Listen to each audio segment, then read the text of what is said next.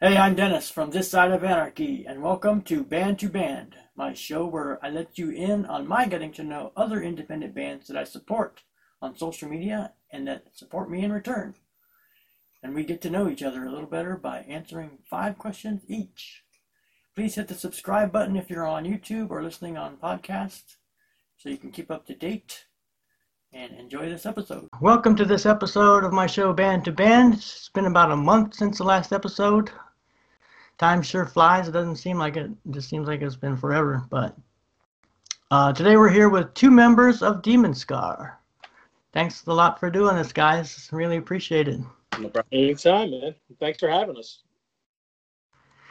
All right. Introduce yourselves to everybody and what instruments you play, what made you start in music, what kind of other bands you've been in, maybe something about meds and how you guys got together and how you came up with the name, just general stock questions. Well, I'm Nizza. That was influenced by the Wu-Tang Clan. So years ago, about 25 years ago, when Wu-Tang Clan came out, I was obsessed with them, and I thought there was a RZA and a GZA, so there had to be a Nizza. So, I would go out with my friends, and I would try to freestyle and be ridiculous, and I wasn't good at it, but I was like, yeah, I'm the Nizza. So that's how that came about. And I play bass and I sing, and I know Meds. Meds is like a lifetime long friend from, back in the day. We were in our first metal band together, which was Tangent. And then life got in the way. We played like, a year and a half. And then life got in the way. And we started doing other stuff, other bands, venturing. And then 17 years later, we got back together and we formed Demon Scar. And that's where we're at right now.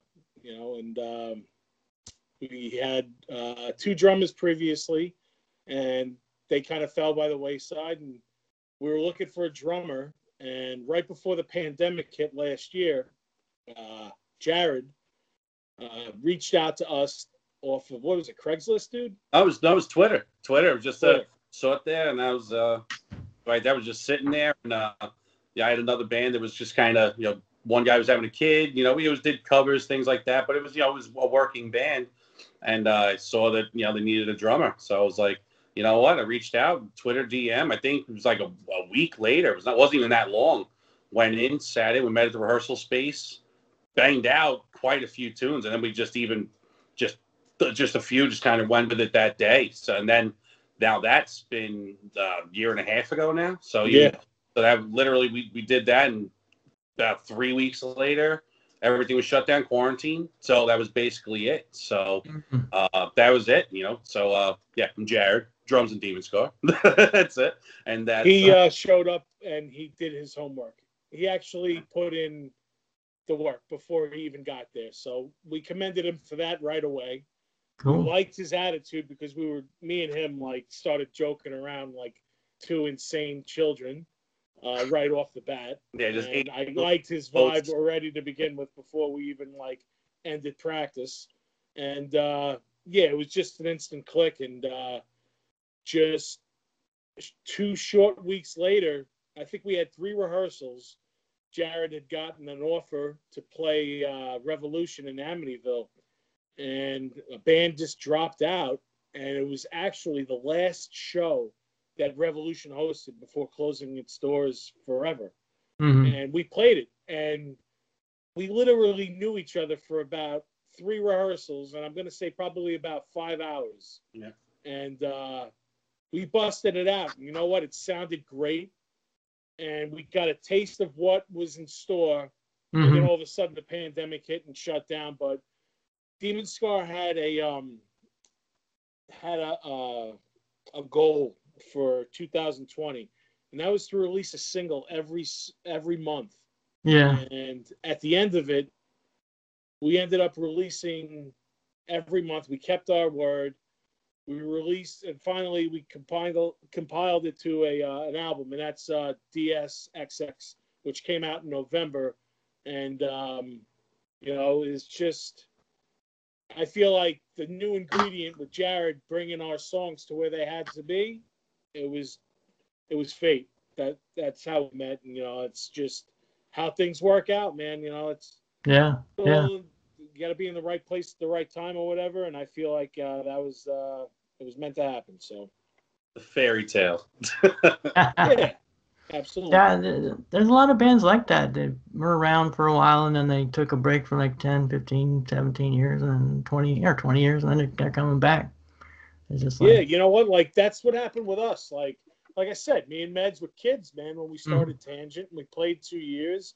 He went off and did some other stuff, and I did too. You know, I played in this band Hollow and Death Proof, and you know, I got my bass playing. You know, I kept on doing that. And originally, I was just a singer, and I started playing bass, and that was like, you know, over 20 years ago. And then, like I said, you know, like 2017, me and him were on a train. At that time, I was in no band, and neither was Meds. I just had a kid. You know, my kid was 2 years old. right. Meds, I believe his girlfriend was pregnant with his first child, and we were going to see Iron Maiden. And I had writer's block for about a year and a half. So I had some lyrics that I had written down, and I was like, yo, dude, you know, here you go. I wrote this. Whatever. I wasn't thinking anything of it.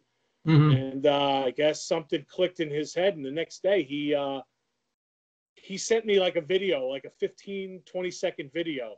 Now, remember this, though. Like, it's very key to, like, Demon Scar because this is how we write all our tunes now, basically. He'll send me like a 15, 30-second video of him riffing. Mm-hmm. And basically I'll put something to that. And he did that. And he sent me this. And he's like, yo, you think your lyrics would go with this? And I'm like, I don't know. Let's check it out. Basically, that was our first single, Prey on the Prey. And that summer of 2017, we wrote our first EP basically through text messaging, just me and him. And then we recorded the EP and we put it out and got to a point where, like, dude, this stuff is good, man. We got to start, like, trying to play out now. Mm-hmm. And that's where it's been, you know, like the last, it's going on almost 4 years. But it was great, you know. Yeah. It needed to happen. Yeah, I was kind of the opposite. I was going on for like 20 years with various bands and stuff, and then like 99 happened, and we were just, everything was getting rusty and the same crap, you know, playing parties and getting shut down and the old, you know, standard BS. We just got sick of it, and then I just had my second kid, and my wife needed me home more, so that's kind of when it all hit the fan, and I was just kind of like, I wanted to broaden my horizons and stuff, so I kind of quit for a few years, and then learned got a digital piano and kind of mess around with the computer and the piano and stuff, and then I did a various genres album as I called it Gramps Doc because they called me Gramps. And that was one of my nicknames, and my other name was Doc because my initials are DR. I would always initial the things DR. It's like, hey, DR, Doc. So I put them together, and I put that out in like 2013, I think. No, 2010. Yeah, it took me like 10 years, just on and off, just writing different things. I mean, it's got classical pieces, a harpsichord piece, some synth pieces, and punk pieces, and rock pieces, and it's just doing. And then that's pretty cool, man. And then slowly, as I got back into more writing, it just ended up being on full on punk. It's just like, well, I'm. Back to your roots. So that it just started coming out, you know.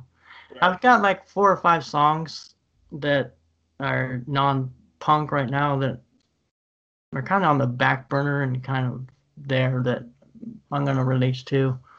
And I didn't like the Gramps Doc name anymore because it was just kind of too confusing. So that stuff I'm releasing under Today's Nightmare. I kind of changed the name to that, but All right. but Flip the script, man. You know. yeah, Keep 'em on their I toes. got like a total blues piece and doing like a whole lead. It's all just lead, kind of like Jeff Beckish and stuff, whatever. Right. So doing that, but Well, that's really where rock comes from, right? The blues. oh yeah. So you can ask your first question. My influences. Well, you know what? Honestly, I think you answered kind of one of them. As far as like your biggest influences. I mean, you did say something like about Jeff Beck. That's in there, but well, yeah, what are but your biggest see, influences, man? it's the influences. I kind of have three stages. I've kind of gone into three stages. At the beginning, it was like Bachman Turner Overdrive, AC/DC, Rush, Ted Nugent, REO Speedwagon, Styx, Kansas, Boston, Deep Purple, Led Zeppelin, all that kind of stuff. And then after that stage, I kind of got into more Black Sabbath, Butcher Cult, Metallica, Anthrax, SOD, metalish kind of thing. Getting heavy. And then getting heavier. And then, the early 82, 83, 84 is when I really started to get into punk. And, Circle Jerks, Black Flag, Adolescence, Minor Threat, SNFU, No Means No, Dead Kennedys, Ramones, Exploited, GBH, Discharge, and I mean, I've had thousands of influence. I mean, it's like I could go on for like days just for bands. I can tell you're well versed, man. Just the way you were talking about, like, your previous releases and stuff, and how you're in different genres. So, yeah, man, you really can't pinpoint like your major influence. It has to be a mixture of stuff. Yeah. Kind of like with us too. We have like we're influenced by so many different things, and music is that way, man. It's a mood. So like what you're in the mood for. Right, definitely. Exactly, but especially like if you're a fan of music, like I work with people and they listen, like they say they just listen to dance music. Like they hear me next, like they listen to Slayer and then the Monkees right after, and they think I'm nuts. I'm like, no, this is normal to me. Like this is how it works. Yeah, absolutely, man. Yeah. People ask me, that's funny that Jared just mentioned Slayer. Like when they ask me, who have you seen live? And it's like, I've seen everyone from Sinatra to Slayer and in between. So it's just like, think about that, Sinatra to Slayer. So it's kind of like, what is this guy talking about? But that's basically it. Hip hop, country, old school country. I don't really like dig on that new stuff. You're right. Johnny Cash. Dude, Johnny Cash, George Jones, yeah. Willie Nelson. Like that stuff is just great. And like, I wish that Rick Rubin could have worked with some of these guys like how he did with Johnny Cash, because I feel like Johnny Cash didn't really need a great producer because that dude just had it. Like, he could bring it out or whatever. But I feel Rick Rubin got even deeper into him, and he did that with Neil Diamond too. Like Neil Diamond could have like a fucking 80-piece orchestra behind him and like sick back, like 3 drummers and backup singers and tambourine players and all kinds of shit. But Rick Rubin just wanted Neil Diamond and his guitar. And I feel like, dude, he got to Neil Diamond's soul and stripped him down and like got some of the most like personal tunes I feel that he got out of him when they worked together. So like I said, I wish that Rick Rubin could have like, I don't know. I wish there was a Rick Rubin for every era, that he could have went to Willie Nelson too and got stuff from him and like, those guys and so many other artists and stuff. I love that. I love when like Mike Ness from Social D, if you watch this documentary, it's called Another State of Mind. He'll show you how he writes his tunes, and it's so funny. It's just him and his acoustic guitar, but then by the time it gets to your ears, it's punk and it's like heavy and it's into it or whatever. But it's how it starts. It's just him coming up with like a melody and lyrics and stuff, playing it on an acoustic guitar, and that's just so awesome. Right. I'd love for Mike Ness to do a solo album with like that. That'd be great. So, Yeah. A what lot do of you your got for us, brother? yeah, a lot of your songs, well, a few of them anyway, kind of seem like they're like combining words or making up words, like what Befana and Stella, Crenita and Beltane and Maricoma, and I'm like, what the hell? What the hell is all this crap? Plain though. Since you mentioned Befana's a funny story because Befana is influenced by my wife's grandmother, who is Nana, who everyone knows as Nana. Mhm. Nana's this old school Italian woman, and she used to scare my mother-in-law and my wife's uncle and my wife's aunt when they were kids, when they were bad, and say Befana is going to come for you. Now Befana, how she said it was this witch that lived in the woods that would come and grab them and kidnap them. Mm. But if you look it up, Befana is basically a Christmas witch, which is good. She used to bring the presents to the kids, so it's kind of like a Santa Claus Mhm. for Italy. But Right. she twisted it into this whole Mm. demonic, insane, like steal my kid if you're bad kind of thing. And I laughed my ass off when Nana told me about this. And I'm like, Nana, I am writing a fucking song about Befana. I have to. So it's so funny because I wrote the song and there's this dude I work with. Old school Italian dude. And I was like, dude, you got to hear this song. And he's like, Befana. He's like, what are you writing about Befana for? He's like, that's like a good Christmas witch or whatever. And I'm like, no, not according to Nana. And then I told him the story and he loved it. But yeah, that's where Befana comes from. Mm. But yeah, like, I guess we like our subliminal messages. I've always had a kick out of that. Growing up in the 80s and stuff, like Crew, that's like one of my major influences. They were always into that stuff, you know, like Mhm. saying that I think even on one of their albums, like this album contains no subliminal messages because that was in the height of like the 80s when Right. Ozzy and Judas Priest were on trial for like telling Mhm. people to kill themselves and shit. Yeah. So like yeah, I like naming stuff like weird and you know that's just my my insane sense of humor, I guess. So, what's your philosophy on mixing and getting the song perfect, or is the song more important, or is the mixing more important, or are they both important? Because a lot of times, like the early stuff, like the Circle Jerks, Black Flag, and like Minor Threat, the first Minor Threat is like so. It's recorded. They recorded shit. Yeah, It's like a boombox in the room, and they're like you can hardly hear anything, but it's the songs that You kick feel, brother. ass. yeah.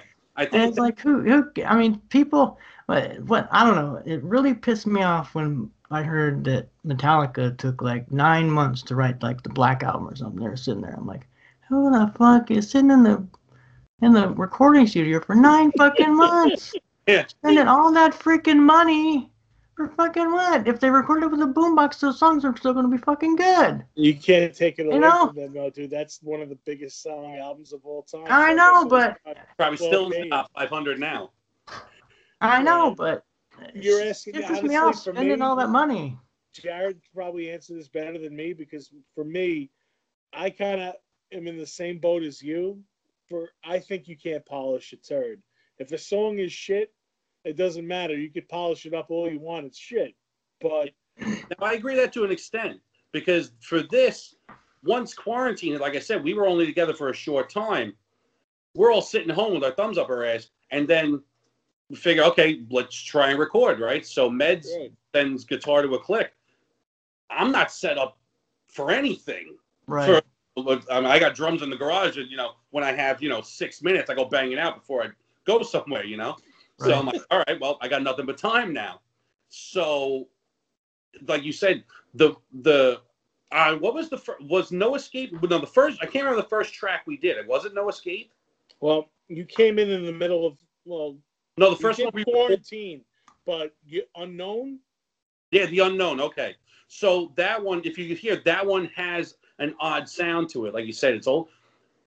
I used a single mic on my cell phone to record drums for that. So I dampened everything the best I could. My the cymbals sounded audio things. I had like these vintage like Zildjians that they would ring for a day. I'm in a garage, you know what I mean? But it was really okay. Let's make the best of it, So I was like, okay, as long as I can hear the click through my earbuds, that's what I'm using, and that's basically when I went. So we wound up doing the whole album that way. So and it kind of made it almost like that DIY approach where it wasn't super polished. It wasn't, it didn't sound, like a pristine, like, a Floyd album or anything like that. The cuts and bumps and moles, I think, kind of gave it character, especially for metal, for what we're doing. You know what I mean? Right. The punk metal hybrid thing, you know what I mean? It didn't have to be that, didn't sound, direct in or any of that, even for drums, didn't sound like an E-kit. It's really what you got was what I was doing in my garage. You know what I mean? So, and I still think it kicked ass. So I think the song still kind of outweighs it. Not to say anything's bad about, great recording. You know what I mean? Like, but I think I think it's something depending on what you're doing. If everyone's in, I think it kind of comes through. Right. Definitely does, man. I agree with that, because if I've spent with Hollow, we did a 5-song EP, and we fucking went balls to the wall. We got a Grammy-winning producer to record us. We had it mastered by Sony. Before you know it, 5 songs, it cost us $22,000. Now, the songs sound great, and I'm not discrediting it, and I love it, and I will stand by it to this day. And I'm very proud of that. I did that. But versus how we've been recording this, I'll put these fucking songs up against my $22,000 fucking album any day of the week. And just recording wise, we've come so far where you can do what Jared did, and you can do what we do. Like it's just, if you're putting it out and your song kicks ass and it gets to the right ears, which I don't know, like I feel music has changed so much on like how you promote it or whatever, and just I think you could put it out and people are gonna appreciate it if the song sounds good without it having that pristine sound that you needed in the 90s or 2000 or whatever. This is a totally different generation. Just like look at these rap guys that are growing, they're recording in their rooms off of a cell phone, and then you look at them on Spotify and they have millions of viewers and millions of like listeners and spins and shit. It's just, you don't have to throw your life savings times 20 into it. I feel like you could do it cheaper, and get still the same end result if it's good.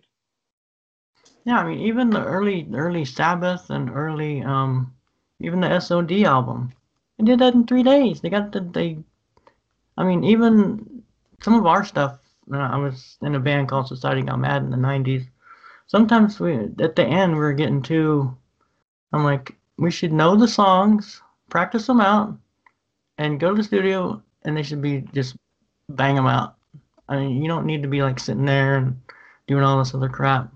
Part of it, I think, is the studios. This recording studio wants their money, and the recording guy wants his money. And oh yeah, I can do a really good job, And I don't know. It's just like it's not that. I don't think it should be that technical. And the guy probably got a degree from some college that knows all about recording. And I'm like, oh yeah, I got this recording degree, and you gotta have the microphone right here. And like, well. That's what Hollow did. We walked into a studio that had fucking gold Grammy-winning records on the wall, and we were like, "Holy shit, dude! Like this dude's legit." And he was like, "All right, go ahead, play. Let me see what you got." So we just jammed and we warmed up or whatever. And about 2 hours later, which was $75 an hour, mind you, Yeah. About 2 hours later, he goes, "All right, well, have you guys ever heard of a metronome?" And like, we're like, "No, what the fuck is that?" And he brought out the click. And now we're talking about a drummer that was a seasoned deadhead that never played to a click and jammed. Right. So this guy whipped us into shape. And if you listen to this album, yeah, it's dead on balls accurate, and we paid for that, but like, it's an experience. And, Right. you know, Right. experience stuff comes with a price tag, I feel. So I don't know. I'm into this like do it yourself, like Jared was saying. I like how we're doing it now, and we're Yeah. in total control about it, because music industry has definitely changed with that stuff. Yeah, I mean, I'm doing mine in my living room on my computer. That's it. Yeah. You got to see our sound booth when I'm doing my vocals. It's hysterical, but I'm not going to give all the the secrets away in the Right. in the lab. Right. But Ned's is definitely the Wizard of Oz behind the fucking curtain, because he knows exactly what to do, Mm-hmm.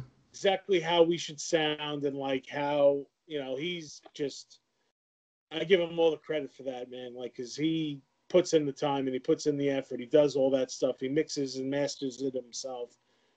And to boot, the dude's a marketing genius, because he's the one that's behind the whole thing on Twitter and everything, and getting us out there. And, he'll bring me in and let me out of my cage and let me film something and throw it on there. And he's the one that's getting the likes and everything. And I'm just, dance monkey dance kind of thing, which is great. I'm fine with that, because I need that. Yeah. He's my editor. He's my best friend. He's like, everything. So Meds is definitely the brains behind this operation. I can't praise the dude enough.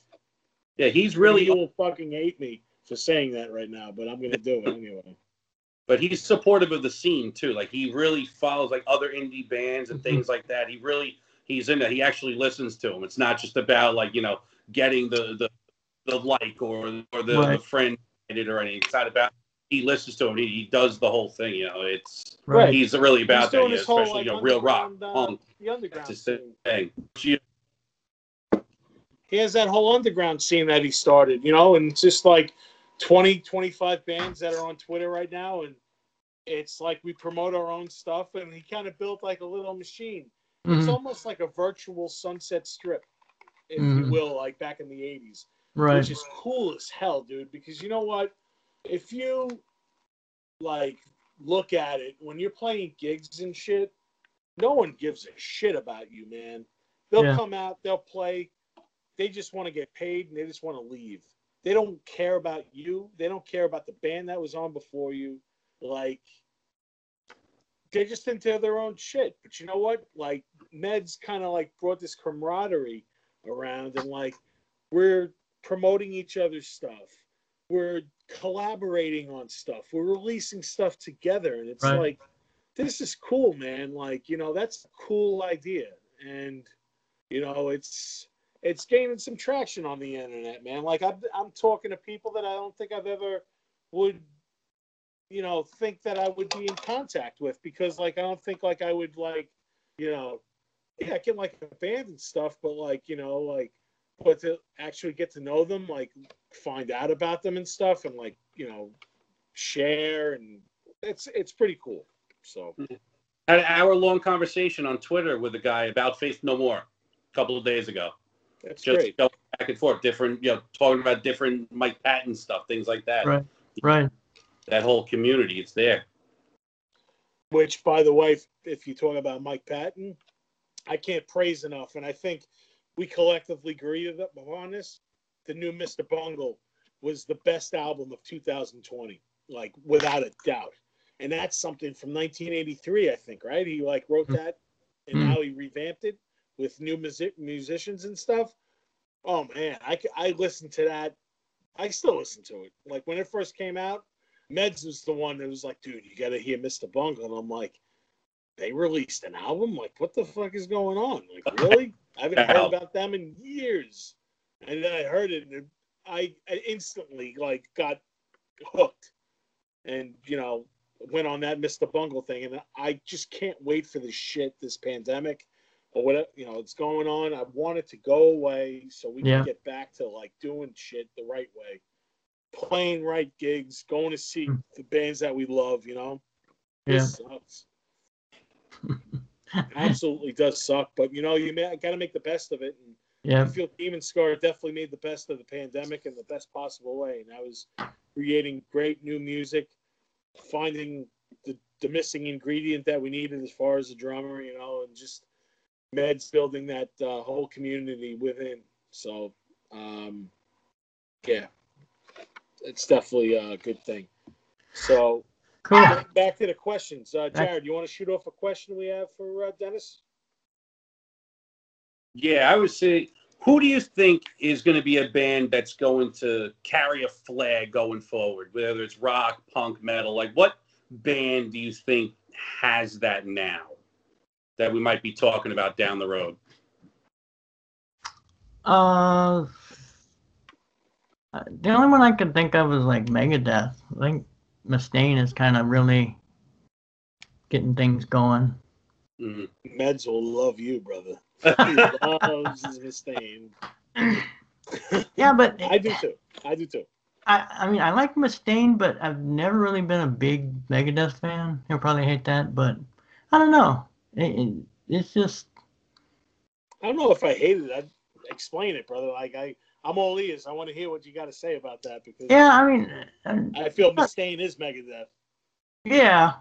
I mean, some people say Lamb of God. Lamb of God, like being like the next, they're Pantera, Right. Carrying the flag that way.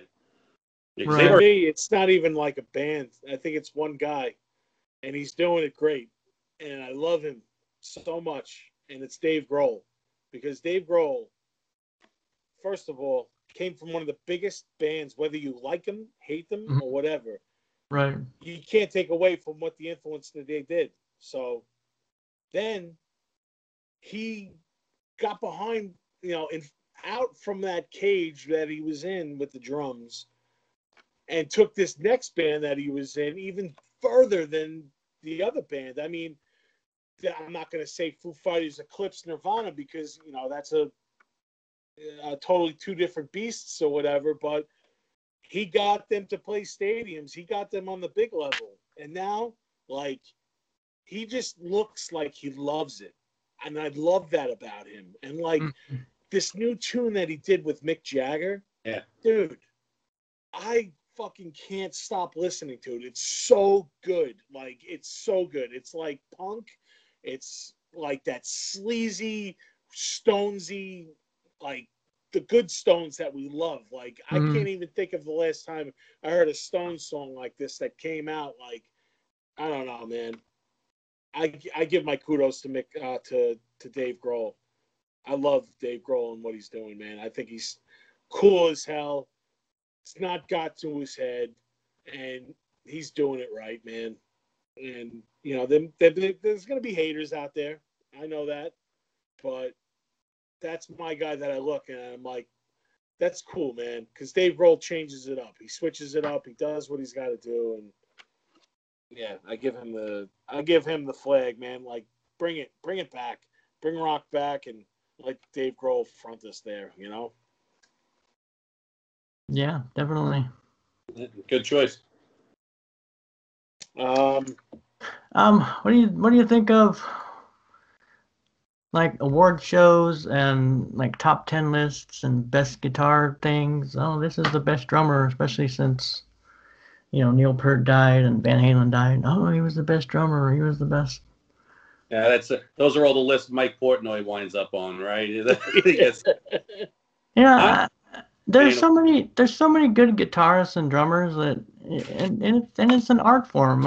It just kind of annoys me. Like, they're good and they got their style, and I can't say he was the best. That's my. I can rip the shit apart of like the Rock and Roll Hall of Fame. Oh yeah. That'd be a whole show in itself. How I can rip the shit out of them. Yeah. Because those fuckers will never get it right. They just like to give the band that's right, whatever, their 25 years that they put in, and they'll give it to them. But then there's bands there that still haven't even gotten the light of day, let alone a nomination, man. Like, Right. they'll never get it right. I love that Johnny Rotten wrote. Basically, Johnny Rotten, when the Sex Pistols got in, they sent him a fax. And what he did was he wrote over that fax in a fucking Sharpie and faxed it back to them. And that's what's in the Rock and Roll Hall of Fame. His denying that he wanted to be in there. Right. And he was like, I piss on your Hall of Fame. And you know what, man? Like, I don't want to sound like one of those snobs like, oh, my band's too cool for your Rock and Roll Hall of Fame. I'm happy as hell that the New York Dolls finally got their due and got their nomination this year. Hopefully they'll get their introduction, but hey, man, too little too late, because who are you going to have up there right now? It's going to be the David Johansen show. So we're going to have Buster Poindexter up there accepting the award for the guys that, that passed away. And they did it with the Ramones. They did it with the Clash. When you die, that's a shoo-in. They love that, So I think the Rock and Roll Hall of Fame needs to get some new blood in there. And I think they need more of a variety.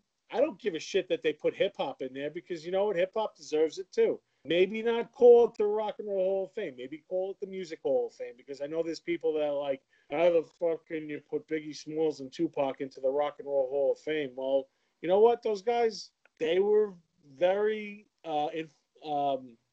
legendary in their right, man. They had little time here, and in the little time that they did, they made huge,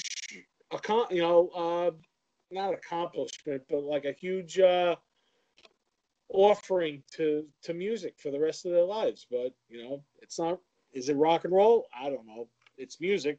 That's Maybe the call Hall it of something Fame. different, but bring some other new blood in there just to revamp it and get those guys that do. Priest, Iron Maiden, Motley Crue, they all deserve to be in there. We know that. Are you telling me that Metallica deserved to be in there before Ozzy and Black Sabbath? No. Yeah, Black Sabbath should have been fucking day one.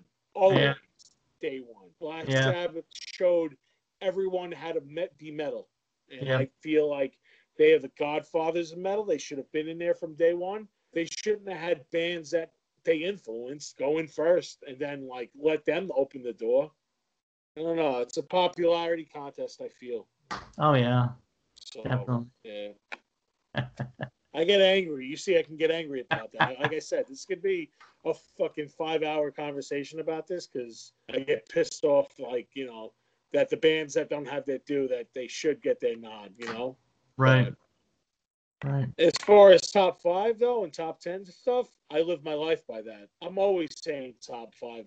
Top 5 this, top 5 that, Yeah. I have a group text with 2 of my friends. We call ourselves Top 5 Video. We just do pop culture stuff. And we'll just send each other stuff. Like top 5, whatever, I love that. I love making lists. Yeah, but that's Jared and Med's bust on me all the time, because every song that we do is my favorite at one point. I love making my favorites and my lists and whatever. That's just. But that's fun personally. Like saying, "Hey, what's your top 3 '80s movies?" Yeah, that's funny. But award shows where celebrities are giving other celebrities awards, that to me, I'm not a fan of that. Yeah. The Grammys too, dude. Give me a break. Yeah. Perfect example. Jethro Tull beating Metallica. It's an old joke, but it's really a fucking joke. Yeah. Should never happen. Yeah. I won't watch those Grammy Awards. Fuck that. I like the MTV Awards when they actually played music back in the day, but I don't know. Right. I guess we're old as fuck because we're talking about how it should have been and how it was. Get off my lawn with your fucking Grammy Awards. Yeah.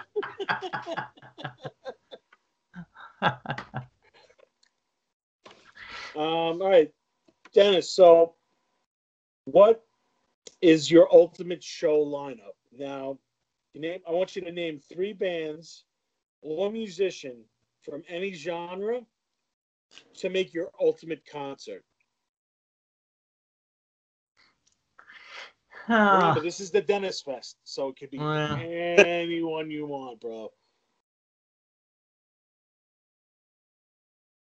That was a hard one. I just came up with Circle Jerks, Minor Threat, and The Exploited. That's sick. That's I would great. love that. Yeah. Yeah. Where would you want that? Where would you want to see that? My living room. Play personally for me. During the pandemic, they could fucking virtually show it to me. I would get under a bridge somewhere, just in a parking lot under a bridge. It'd be perfect. Right, exactly. Like in the fucking. Yeah, well, it would have to be just a small club, like 1,000 man. club. I mean, that's where I saw Metallica in the '80s before they made it big. I mean, it was freaking awesome. You're West Coast. You've always been West Coast? No, I'm well. I was born east. I was born in Ohio. Okay. That's dope. That's cool. But I spent 18 years there, and I've been here 34. So that's cool, man. I'm West Coast. I'm West Coast now. My band MFU, man, like the guitarist was from Ohio. I've been there. I've been there with my band MFU back in the day. I've been there with my band Hollow. Ohio had a cool little strip over there by the university. Yeah, Ohio State University. Yeah, I was in a metal band and we played there. There was a place, something basement. I forget the name of it. Cool as hell, man. It was a punk bar. But I forget the fucking name of the place, man. It was so cool though. I don't know. There's a place called Stash. There's a lot of punk bands played. But like you said, you were there a long time ago. Now you've been on the West Coast for what you said, 30 years. Yeah, over 30 years. Yeah. Yeah, we want to bring the ska out west, man. That's like one of the things we have definitely on our list. Jared, what's your ultimate concert thing? Oh man, it's that could change daily. You know what I mean? That could be like a grunge list one day, the next day. As of 7:48 right now on Saturday night. I put it this: I was listening to Janet Jackson all morning, so I mean, I don't know. I'm perfect example why I love this guy. Yeah, because you'll fucking say shit like this, and I'm like, dude, I'm a nasty girl too, bro. I love Janet Jackson. Seriously, that's it. I mean, right now, I'd probably, you know what? I'm gonna go with bands that I've somehow kept missing. I've missed Faith No More.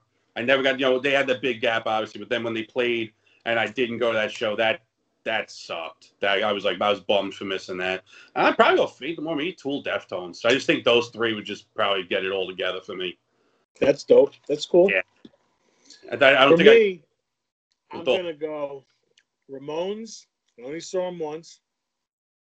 Nirvana, because I could have saw them, but I got suspended from school, and my parents told me that I couldn't go.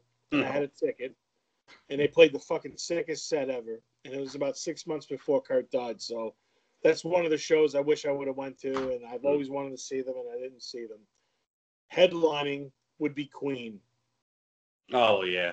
It's a weird show, right. Queen, Nirvana, and the Ramones, but I feel like that's my show that I would get my second fill of the Ramones with the original lineup, of course, and get Nirvana and get Queen.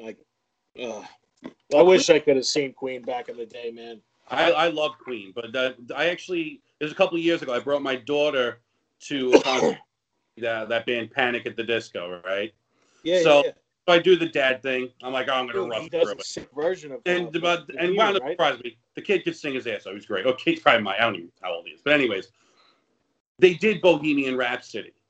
And the Barclays Center is huge, but it's the place was electric. And I was realizing this is probably the closest it'll ever get, to seeing, Queen do it, Freddie. Because he sings and they didn't change anything, and everyone there knew it.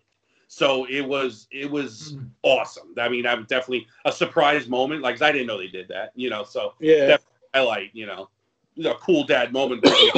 All right, going, and then that was huge though. But that made me think seeing Queen would have been, because they had so many songs like that for me. I saw Queen with Adam Lambert, and he plays the part really well, and he doesn't take away from Freddie. He's always saying, like, Freddie's Freddie. You can't do that. But there's a part of, like, the show where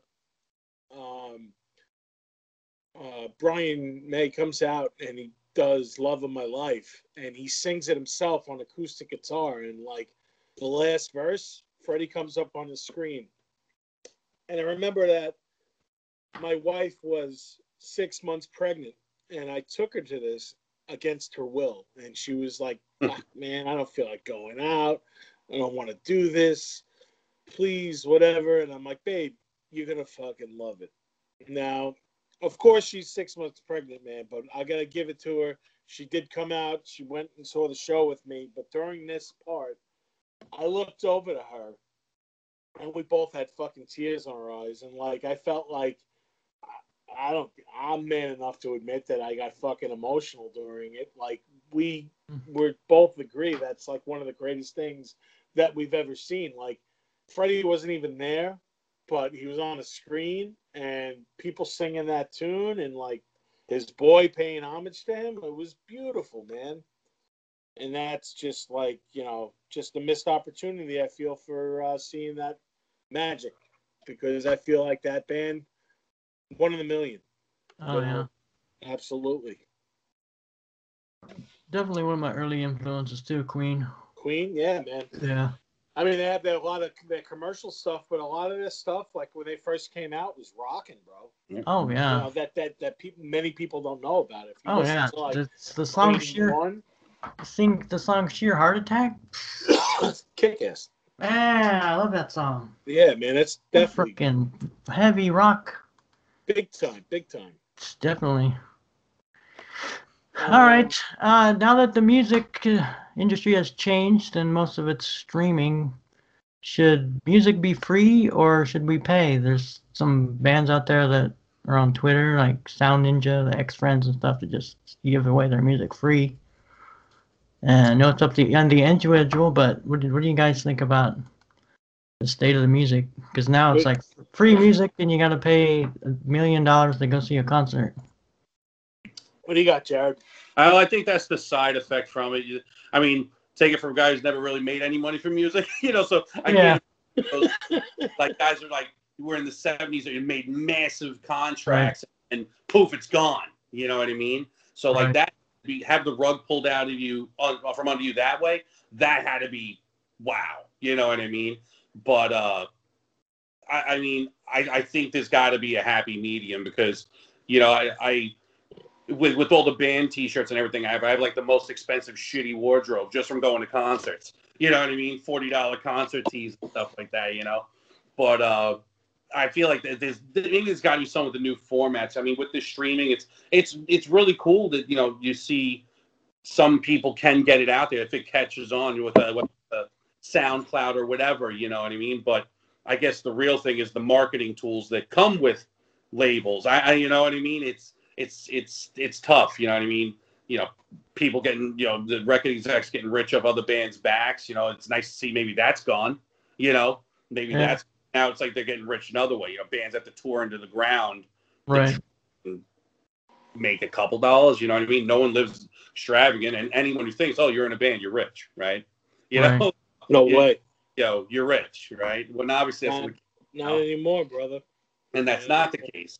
I mean, you have to see many bands have to go out. They tour together. The 2-3 pretty decent sized bands on a bill to try and get the bigger ticket prices, So, as far as music free, I mean, I guess Napster changed all that. You know what I mean? I think if people want to kind of get it, I mean, you can watch the video on YouTube. You know what I mean? Maybe if they could change the way the artist structure pay is, I don't know. I mean, this is a tough one. I guess however they iron out, the bands are still going to wind up getting screwed, pretty much. I guess if history proves anything, right? Big time. Yeah, that's about the size of it. Think about also the guys like in the Ramones that weren't the original guys. That was always the fight that they had because the Ramones were getting their pay, which wasn't great, but then the new guys were just hired guns, and they were getting paid like whatever. They were getting paid per show as like a little whatever. I know Richie Ramone was always looking to get into that like T-shirt thing and like into the merch because that's where it's at right now. Right. I feel the resurgence of vinyl is a big help to bands because now bands can put out the vinyl and people are going absolutely apeshit over vinyl. Like they love it. And it's something that as a kid was one of my things that I loved. When a band would put out their album, I would get the album. I would read the liner notes. I would look at the album cover. It was something in my hands. Right. Kids now are missing out on that because now it's all digital and all that shit. But now special editions are coming out where bands like put out like a vinyl or they put out like a special edition vinyl or a limited edition 45 or, a 7-inch or something. That's a good marketing tool. And I think that will help out. Will it make people millions? I don't know. But I think the days of record deals and all that shit are long gone. And is it to make a record? The attention spans are so short. I don't even no one's today's listening anything from start to finish. No. Listen to a whole record. That's right. foreign. That's crazy. It's one track. Probably makes more sense to have an EP. And I was listening to a song from the 90s the other day. The outro was 2.5 minutes. Any hip hop pop song is that length now. Right. The song, start to finish, is as long as an outro from the 90s. So everything's changed. You know what I mean? And I'm sure there's geniuses out there marketing on it and how to screw everyone. But as far as the bands, I mean, if they can get it to where regular people come, like we're giving away stickers. We have stickers we're giving away. To people on our socials, things like that. Anything. Get people to listen. Amazing, like what that's actually taken off right now for us. It's like 4 or 5 different things. Yeah, man, we were all over the place with that. That Med showed us a list today of like people that like wanted stickers from us. Figured we throw it out there, like what's the sticker to make or whatever. But it might cost us a little bit, but it's something in the end is physical. Oh, I don't know what happened to Jared. Oh, yeah, I'll get a phone call, I guess. Don't worry, that'll go away in a sec. But, that sticker is something physically in their hands. And I think that's what you have to give them. I think you have to give them something that they can hold, something that they can take home, put it on something or hold it or, the vinyl. They're taking that out. They're listening to it. That's a good thing. I didn't hear what was the deal with the stickers? Just you're asking people that want or we printed our new album cover on a sticker, and we just put it out. If anybody wants a free sticker, DM us and we'll send it out to you. Oh, okay. And the response has been overwhelming, man. We got a lot of people from a lot of different places, which is really awesome because it shows you where your demand is. So like now. It might take us a month and a half to get all these fucking stickers out, but you know what? Like, at least we know where we're sending them, and we know where we're wanted. Good idea. Yeah, that's definitely good, man. Yeah. I know. I got a bunch of stickers. So back in the day, like I used to.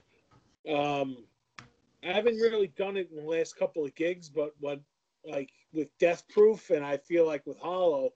I used to take like about 50 stickers and I'd stick them in my back pocket. And after I play, I'm like a creature, bro. Like I'll just roam around, do some shots or whatever, drink at the bar.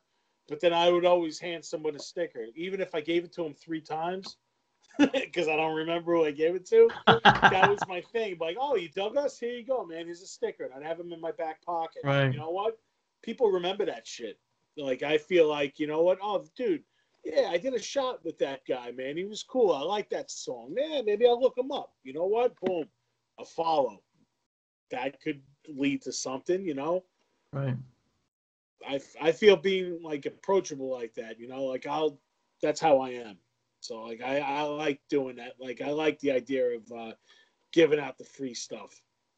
To an extent, of course, Right. But like you said, man, like Jared was saying, like making money like with this. If I break half of even when it's all said and done, Right. I'm good. Yeah, I mean that's all we've ever done. I've ever done is pretty much break even at the most. Most of it's lose money, but that's all. Yeah, I always lose money. A Man. win. Yeah. Yeah, All right. you're talking about the Ramones. That reminded me of another question. What about some of these bands, like the one that I kind of don't get? I think Grand Funk. I think they're still around, but there's like no original members. And I'm like, I mean, what? That's kind of rough. I mean, what? I mean, like either like Blue Oyster Cult's only got 2 members left, and they're getting old. And I'm like, It okay, depends. Like, I feel like but it's weird that the other guys in the band have been in there for 20 some odd years. like And the I'm like, newer members. yeah, the newer Yeah, members. man, They've absolutely. still been there 20 members. So if those guys die and they replace them, it's like it's Blue Oyster Cult, but then there's no original members. So how's that Blue Oyster Cult? But then I'm thinking Kiss, like, I know Kiss. Like, I know. all hands are off Kiss right now, but like, Kiss will fucking sell to the day they die and beyond that. Like, I heard a rumor, and this is always like Kiss rumors and shit. Right. But I've heard that Gene Simmons and Paul Stanley want to sell the rights to the Space Child and the Demon. So, like, when they can't play again, Kiss can continue on without them, which is fucking crazy because I feel like, all right, they're having enough trouble right now trying to sell out their venues. They're still doing it, but do you really think in the back of their heads, like, someone's going to say, fuck, man, I'm going to go see Kiss with no members, with just the likenesses of the Catman and the fucking Space Ace and, you know? Yeah, there's some bands out there that I don't think they should be going out touring under the name that they're under. Right. A lead singer, the main guitarist, yeah, okay. That's okay. Like, you could like make a different variation or whatever, but like this is going back. I don't care. I'll name drop it. I don't even give a shit. But like Bobby Blotzer from Rat was going out saying that he's Rat, just him, the drummer. Like, you know, no offense to Jared, but dude, you can't call yourself Rat when you have all new members. You calling yourself basically you're a Rat cover band. Maybe call it Bobby Blotzer's Rat. Like, that's fine. You could do something like that, but this to actually try to say that you're Rat, like, nah, man. That's why, like, when they're gonna get a lot of shit for it, and I'm sure they are, but like Crew, when they retired back in 2015, they did that to protect their name just in case Vince Neil would go out and like, or I could say Vince Neil, but like I don't even know if Nicky would do it or Mick wouldn't do it. And I don't know if Tommy, but I could see like maybe Vince Neil would go out and say like, hey, you know, like I'm Motley Crue with these other guys. Like, they protected their name, they did it right. Like, you can't tour without these original 4 guys. Now they broke the contract. They're gonna go out and do it again, but they're gonna do it together. You know, that's fine. But like, it's just bringing down the band, man. Like, you're gonna go to a town fair and you're gonna see fucking the drummer from Rat saying like, "Hey, I'm Rat now," and this is Rat. No, it's not. That's not Stephen Pearcy. That's not fucking Warren DeMartini. Right. You know, like, you can't do that. Well, the dude, like a lot of those '80s bands did that shit. Yeah, there was 2 Great Whites, and even the dude Clown from Slipknot. You know, they're all wearing masks, so that band could live on in at that aspect. They could. Absolutely could. You know, because they even, you know, remember at the beginning they just went by numbers, right? 0 through 9. So who are you gonna prove? How can you prove that I'm not 6? You know what I mean? Like, yep. I'm fucking 6. That dude ain't 6. You know, like, I get it. But yeah, I feel like there's a lot of bands that shouldn't do what they're doing. Like Skinner's doing it, but like, it's a different beast, man. I feel like that's the dude's brother, and he's like living on with the legacy, and is like one original member. I don't even know if that guy passed away in the last year, but they're at the end of their rope too, though. But Right. I'm not dissing Leonard Skinner. I like them, obviously. Yeah, I mean, I played Freebird. That's how I learned how to play lead guitar. Just sat in my room and Freebird played. I knew every Like part this, of the you know lead. what, the Misfits did it for a long time. Jerry Yeah. Only would tour as the Misfits, and he would sing, and he would bring, either like Michael Graves would sing. He did like those two great albums with them, and then, but then when they reunited, I feel like this was a Glenn thing. They had a tour as the original Misfits. Like, I thought that was kind of tacky to put on a shirt like we're the original Misfits. Nah, dude, you're the Misfits. Like maybe Jerry Only could have Right. been Jerry Only's Misfits or whatever. But I know, yeah. you know what, Jerry Only, I met him. I like the guy. He's a nice dude. I'm glad that he did that. But that's one of my ultimate concert things was seeing the reunited Jerry Only with Glenn. They kind of fucked over Doyle. They didn't even put him in the listing, but I feel like they should have gave him top billing with them three. And they had Dave Lombardo on drums. But just to see like a sold out Madison Square Garden with those songs being played with 25,000 people singing them, yeah, it's not a small little club intimate thing, but the Misfits got their due, and I feel like that was something awesome to see. Like, I love that. They were sloppy as hell, man. They played like shit, but it sounded great to me. I loved it. Well, from someone else that would see them and be like, fuck them. They couldn't play in a place like that. They shouldn't have played. I'm happy that they did and they cashed out, man. They deserve it. But that's the original. That's Right. a Misfit. The Misfits could tour into that because I feel like they had the original members in there. So yeah. All right, is it your turn again? Yes. Who's up? What we got here? All right. So, what made you want to become a musician? Yeah, just from birth. My dad always had music, and I'd go around. They told me I had one of those play guitars and go around singing "Yeah, Yeah, Yeah" from the Beatles, So yeah, it's just always been around music, and around 6th grade, I just started playing the saxophone first. Lord knows why, and then I gave that up. And then I'm like, I want to play guitar now, and they're like, No, you gave up the saxophone. You're not gonna play guitar. I guess I showed them 40 some odd years later, still playing guitar. Right. But yeah, I just love the music, and I'm sure part of it was like every little boy's. You wanted to get noticed, and you wanted to get the girl. So I gotta agree with you on that, brother. It definitely counts. I'm sure every young boy wanted. I want the girls. I want to be noticed. I want to get the. It's funny you mentioned that, dude, because you know what? Like one of my first things of seeing why I want to become a musician. Well, it was my brother had showed me. I don't know if he should have showed me this at such a young age, but he also showed me Texas Chainsaw Massacre when I was like 7 years old. So like that's just another whole discussion. But he showed me Motley Crue Uncensored. Now Motley Crue Uncensored was his VHS that they put back out. It was between it was between Theater of Pain and Girls, Girls, Girls. And there's an interview that Vince Neil holds, and it's in the back of a limo, and he's sitting in a fucking hot tub in a limo with like three of these chicks going down the Sunset Strip, and it's just like, whoa, dude, that's like the coolest shit that I've ever seen.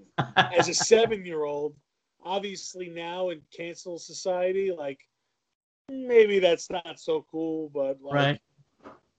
it's definitely what I saw like as a kid that was impressionable to me.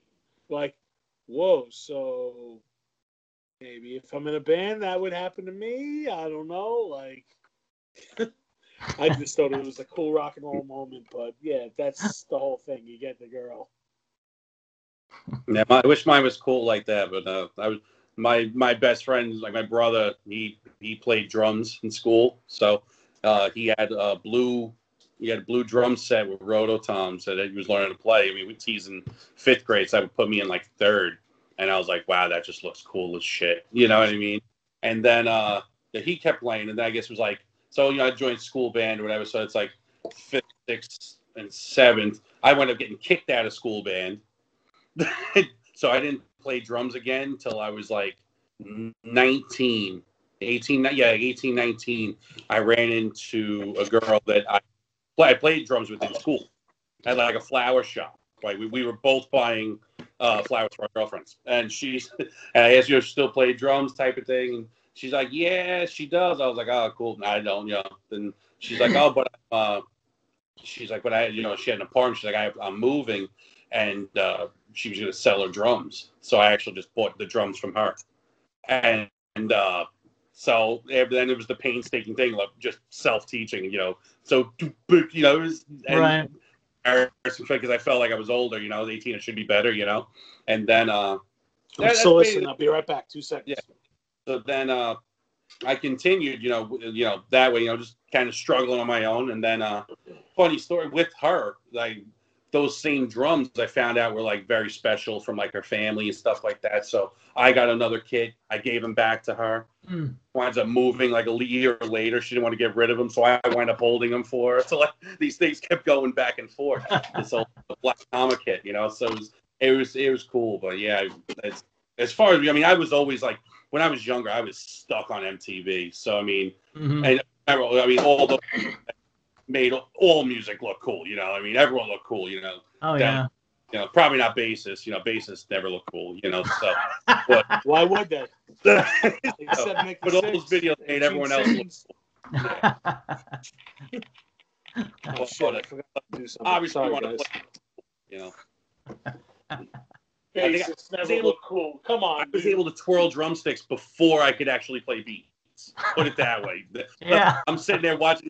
Pretty sure probably Tommy Lee. They just everything twirled sticks. So I had that done before I could even play a beat on a kit. So. No, yeah, that's the most important thing. Showmanship.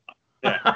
Not that I'm trying to disagree with Jared, but bassists never looking cool, dude. Sid Vicious didn't even have to plug in, bro, and he looked cool. Yeah, he's definitely my idol. That's the look I always go for. Man. He might have not lasted very long, but he left a legacy enough to be like, shit, man. Every punk should be wearing a lock around their neck and giving the angry face, or what do you call it? The stank face? The metal stank face, yeah. The metal stank face.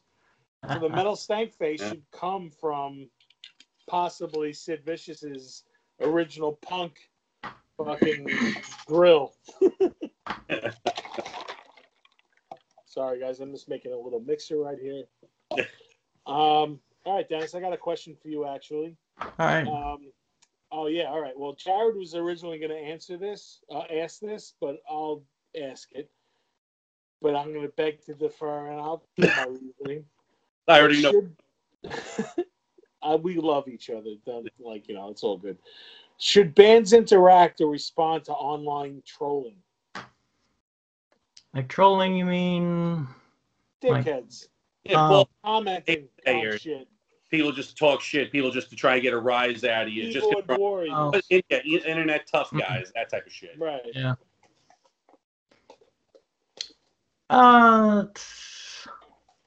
Most of the time, I would say ignore it. That's my opinion.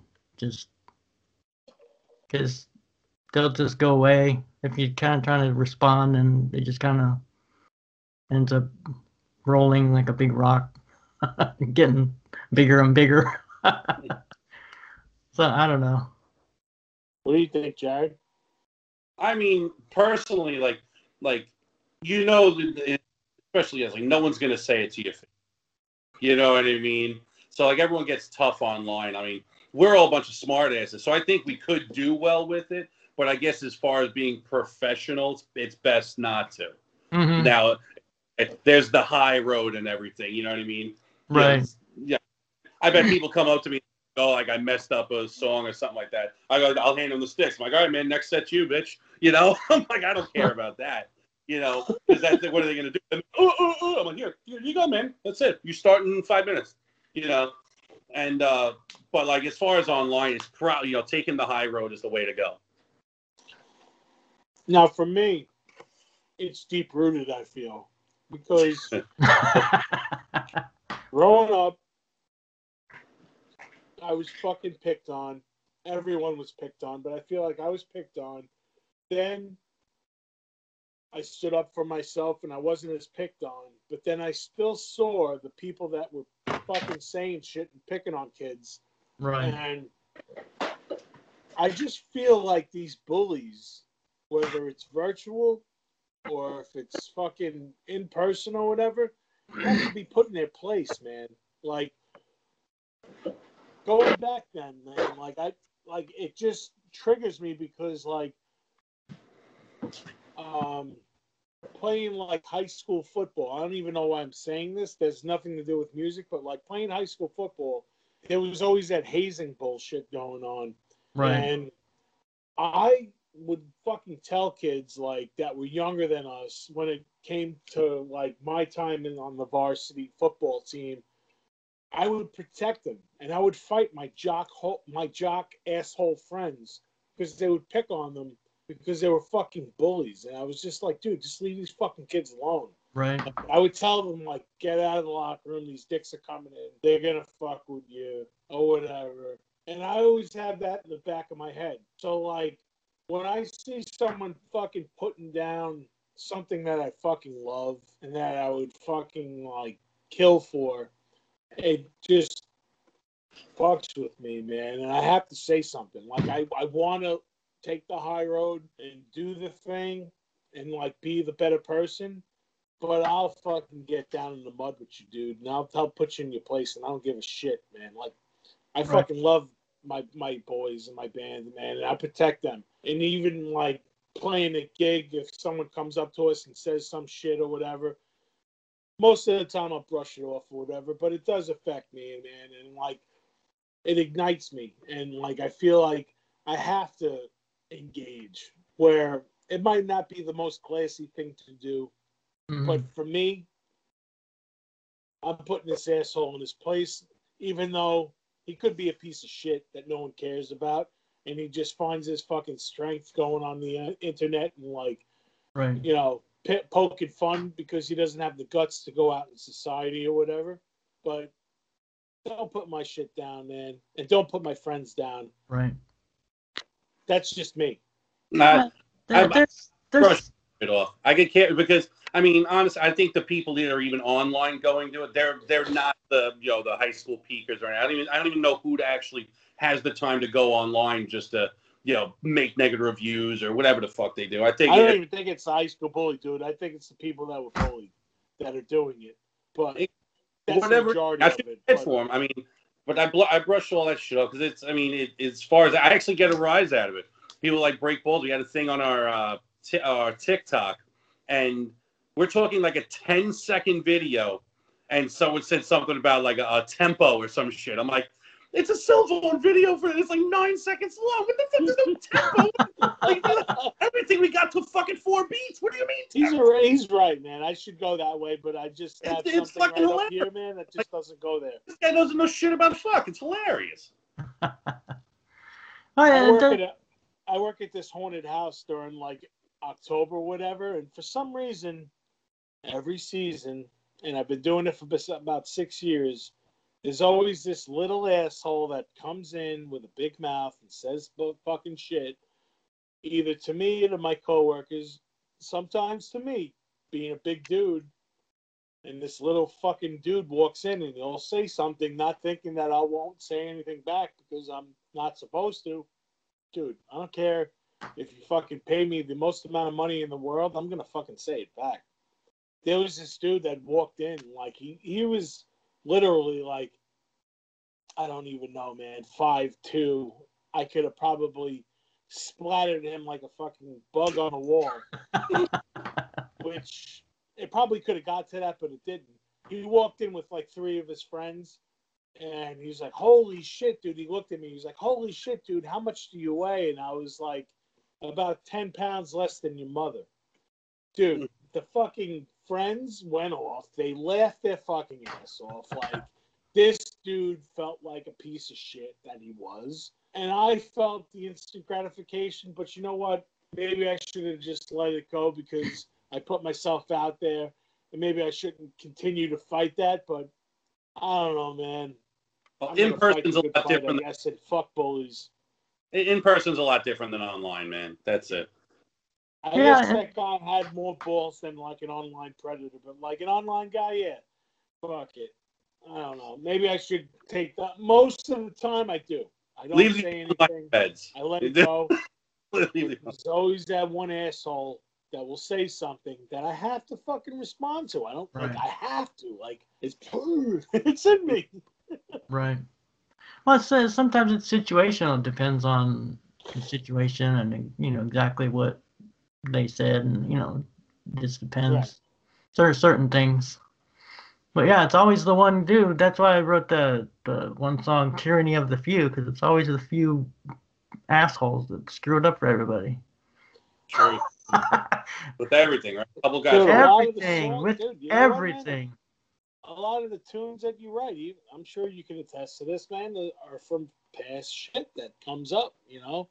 Distant Lies, man, like a song that we do, which I'll commend Jared because Jared brought this tune to a whole new level.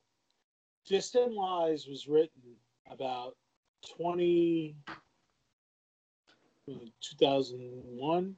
So I'm going to say Distant Lies was probably written 98, 99.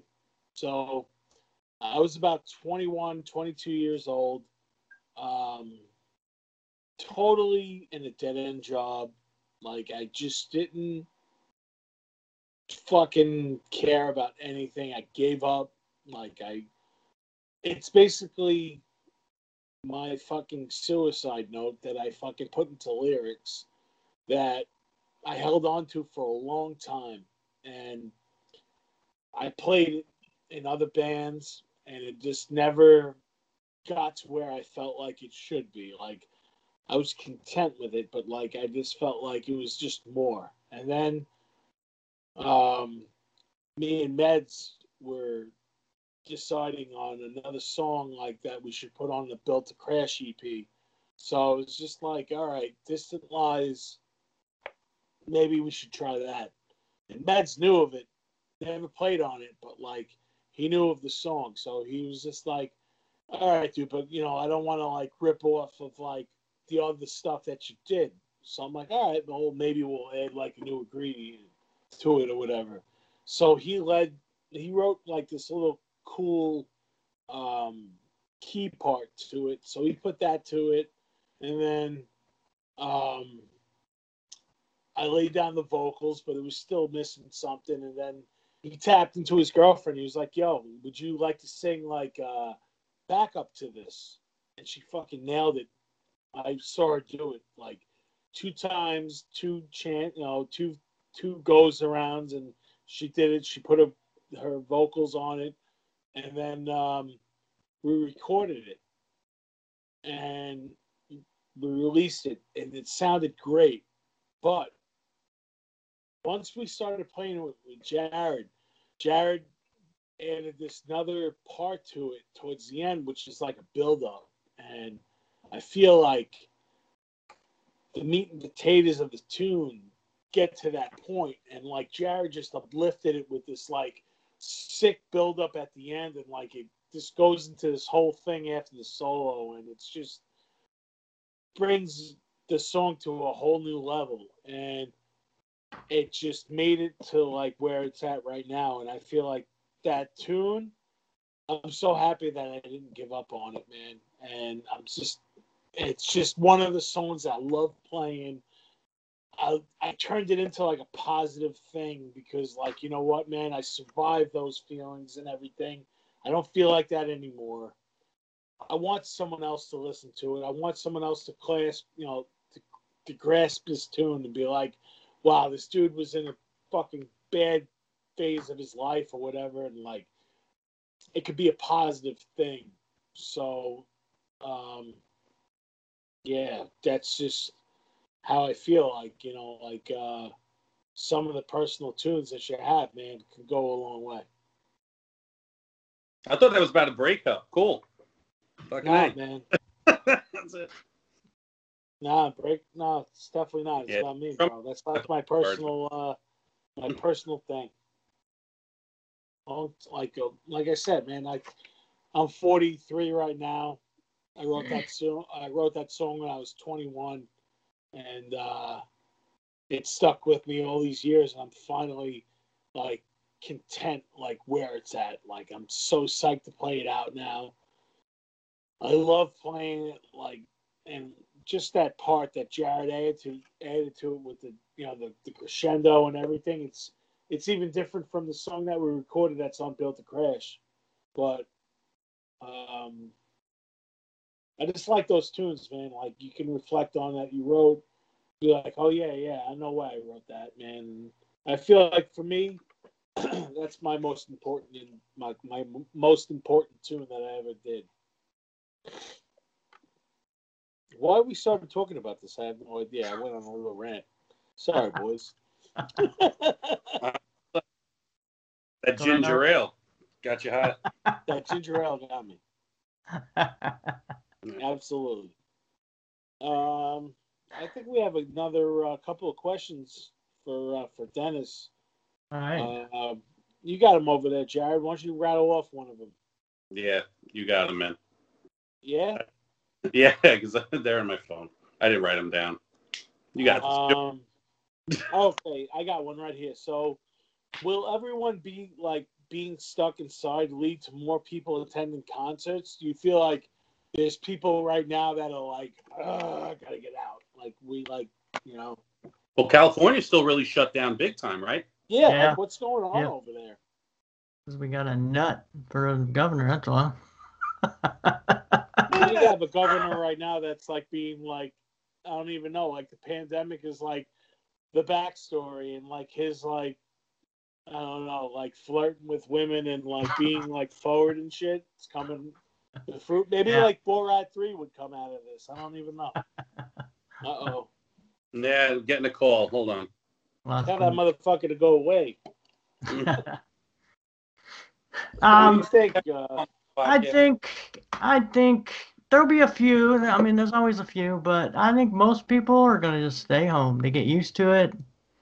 And the government has this going on so long that people are just going to get used to it and they're going to get bored and they're just going to want to stay home and watch concerts online and just kick back and DoorDash. Yeah. Have everything delivered to them. I mean, worse than 1984, the book, the movie. The movies. Everybody sit home. Oh, yeah, let everybody. Dude, I haven't seen that movie in a long time. I want to watch that again. That's a sick book. I remember that movie. That's good fun. Yeah. Great soundtrack. You don't think it's going to get people out and get, amped to maybe they're stuck at home? I mean, obviously there's going to be people that are scared, but then there's the people on the other side. You don't think they're going to get out and want to... I mean, there's going to be some, yeah. I mean, but I just don't think it's going to be a mass. It's not going to be a mass, everybody going back out. That's my opinion. Well, all the venues are still shut there too, right? You guys aren't even partly open? Right. Even some of the biggest the movie theaters just went out of business. Yeah. Cinerama Dome and some other, the ArcLight or something. It's just like that Cinerama, like that Dome. I feel like, dude, one of these fucking Hollywood bigwigs should fucking save that. I feel like that's like a landmark, dude. I know. Like, are you kidding me? Yeah. I thought Tarantino would be all over that shit. I'm shocked that he still don't own it. Yeah. It's a shame. But the pandemic fucked up a lot of people, man. Yeah. It only benefited Demon Scar to release a great album. And then we recorded the whole damn thing at home, got it out, stuck with the one song a month, and did it. Yeah. Cool. We're still kind of like on that like little thing right now. Meds right now. He couldn't do the interview tonight, but like, he's got. Obviously, we all have life stuff going on right now, but he has a newborn that just came. Congratulations to him. Like we've already said it to him, but like, we're still doing like the once a month kind of thing, to a certain extent. We have a bunch of stuff on the horizon that's coming out right now, but we're doing a tribute to Sam Hain that's coming out in June. We did a November Fire, so that's pretty cool. And we have 2 other songs we kind of don't know what we're going to do with right now. Well, we had a few that have been that we've already done, and then we have a few that a couple songs that aren't even seem kind of Demon Scar, like weird stuff starting to happen. So Right. those we got to decide. Right. Yeah, it's you got gonna any be. new tunes coming out, Dennis? Oh yeah, I just released EP Question Everything, and then I've got one that I just did the lyrics for, and I've got like 4 more that are half songs that I'm trying to work out and record. Is it on SoundCloud, Spotify? What's it on? Yeah, it's everywhere. It's everywhere. It's on all of them. Apple Yeah. Music. SoundCloud, Spotify, Bandcamp. Excellent. Yeah. Let's go to thissideofanarchy.com, and it's all there too. So. Yeah, that's what we're doing. We're doing the SoundCloud, the Spotify. Mm-hmm. Not SoundCloud. We're doing Spotify. We're doing Bandcamp. Bandcamp. Yeah. Spotify. It's on still too. Still the videos on YouTube as well too. We got the No Escape video we did last October. We're actually playing a gig coming up, which is pretty awesome because like our favorite like hometown venue is starting to do gigs again inside. Like during the summer, we did one that was like projected outside or whatever, but now they're gonna bring it back inside or whatever. And that was that we played inside to an empty bar, right? Just very weird. And they projected it out. Inflatable. Yeah, it was interesting. So you kind of hope everyone liked it. So it was just like an interesting band practice, just with everyone watching. Yeah. Strange. So we're doing that on May 1st. We're playing a gig, so like we have that coming up, and our annual Jason's Woods gig that we played Lancaster, Pennsylvania. We're gonna do that's always in October, which is always fun. We play at this like haunted attraction. Mm-hmm. It's in the middle of fucking nowhere, and like it's really cool. They have like crazy shit going on. Like it's like a haunted hayride plus like a couple of haunted houses, and they have a stage, and we go there and we set up a show and we play in front of a couple thousand people a night. So that's pretty cool. We do that. There's a few out-of-state show offers possibly we're looking to solidify too. Right, yeah, we're running this like little cool group called Horror Punks USA. Mm-hmm. They reviewed our tune that just came out called The Wraith, and they just offered us a gig back in July. Mm-hmm. So we're just waiting for the confirmation from the headliner because they got something going on. It's pretty cool, so we're gonna do that. And yeah, it was. We also have this other thing that's very top secret right now, but it could be very cool with a guitarist from a very big time rock band that was around. That's been around for a while. So we're in the beginning stages of that. So we're gonna do a sick collaboration. I feel like that's gonna just always benefit, bring up the name of Demon Scar, like, which is our ultimate goal, man. I mean, we even just many people to hear the Demon Scar. Yeah, local radio recently, shows down south, a few offers. It was like Virginia, Delaware, Maryland, I think we've had a few. So absolutely. It's like it's starting to grow. When LA opens up, man, we want to come there because, like, we'd love to come out west and do that. I have a friend out in Vegas that wants to put on a show, so like we have like the office out there, so we want Yeah. to you know, spread it out there so people can see us. Definitely. That'd be cool. Yeah, man. All right, let's end it on a happy note. What kind of humor do you guys like? Laurel and Hardy, Marx Brothers, George Carlin. What kind of? Dick jokes. No. I love dick jokes too. I mean, I would do anything to have George Carlin back right now. That would be Right. fucking terrific. Holy shit. Yeah. Well, this George bull- Carlin right now Here's I'd my take favorite. fucking amazing. I'd trade everyone today for him. There's a I saw George Carlin at Westbury Music Fair by me, and I was probably like third row, and he was like maybe 15 feet away from me, and like when he was doing his shtick, like I feel like he was like looking out to the crowd. I feel like one part he was like looking right at me, like it was something to be seen, man. Like there's just nobody I feel like on a level of George Carlin. And even now with the cancel society, like I feel it's very hard to be a comedian. Like Oh yeah, everything's people are everything's- canceling left and right, Oh yeah, but Bill Burr, like That's shit. he's got it, man. I feel like that dude is fucking funny as fuck, and like he don't give a shit, dude. Like he'll just like put it out there, and people might say like he's racist or whatever, but he's married to a black woman, so like. Who the fuck are you to call this dude racist, man? Like this dude, like is fine. Like leave him alone. Comedy's supposed to push the limits and make you fucking laugh. Yep. Dan Kinison, man, like Dice Clay, like growing Yeah. up with that Yeah. stuff, I feel like I'm immune to fucking everything. Bulletproof. yeah. Just like George Carlin said, like he growing up, we swam in the East River in New York, Mhm. where fucking everything's contaminated. We swam in our. We have Yes. strong immune systems. Yeah.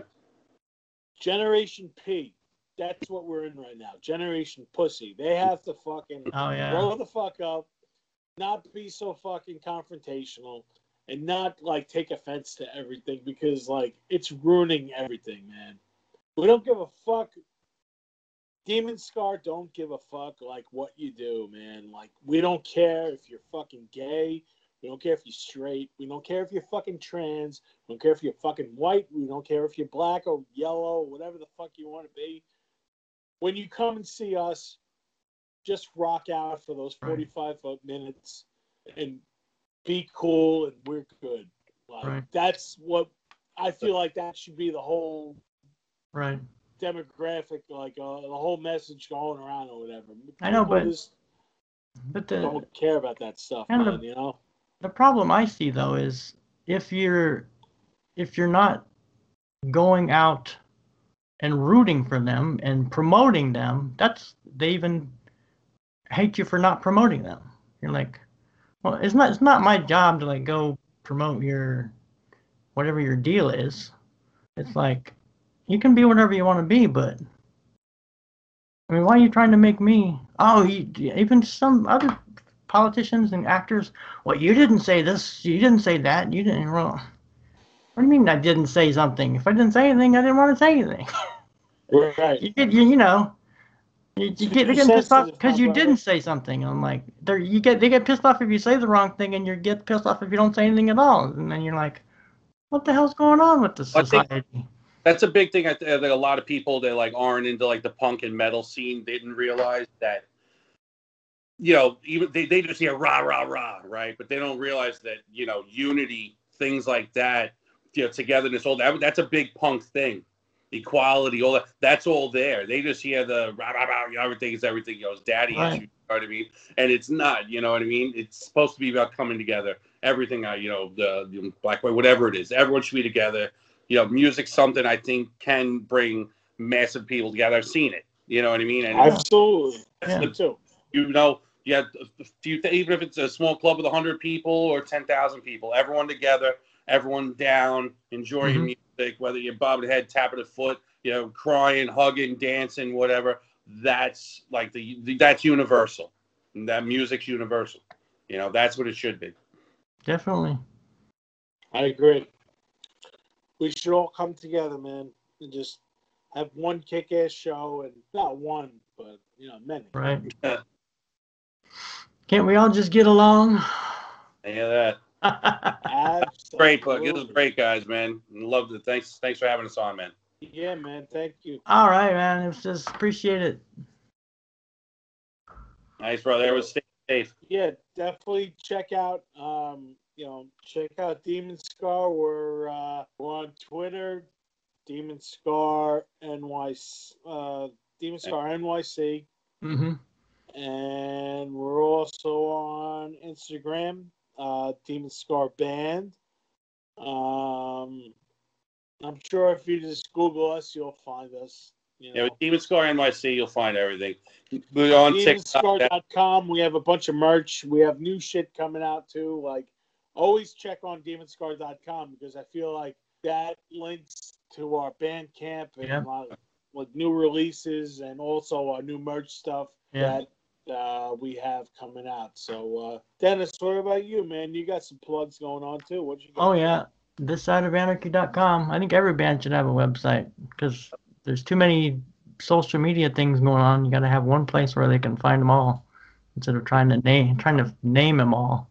Yeah. So yeah. Absolutely, man. That's awesome that you brought us on here, man. Thank you. Oh, if I could just plug 2 things I'm wearing right now. Godzilla vs. Kong, but with like the Gorilla Biscuits album cover. That's London 1888.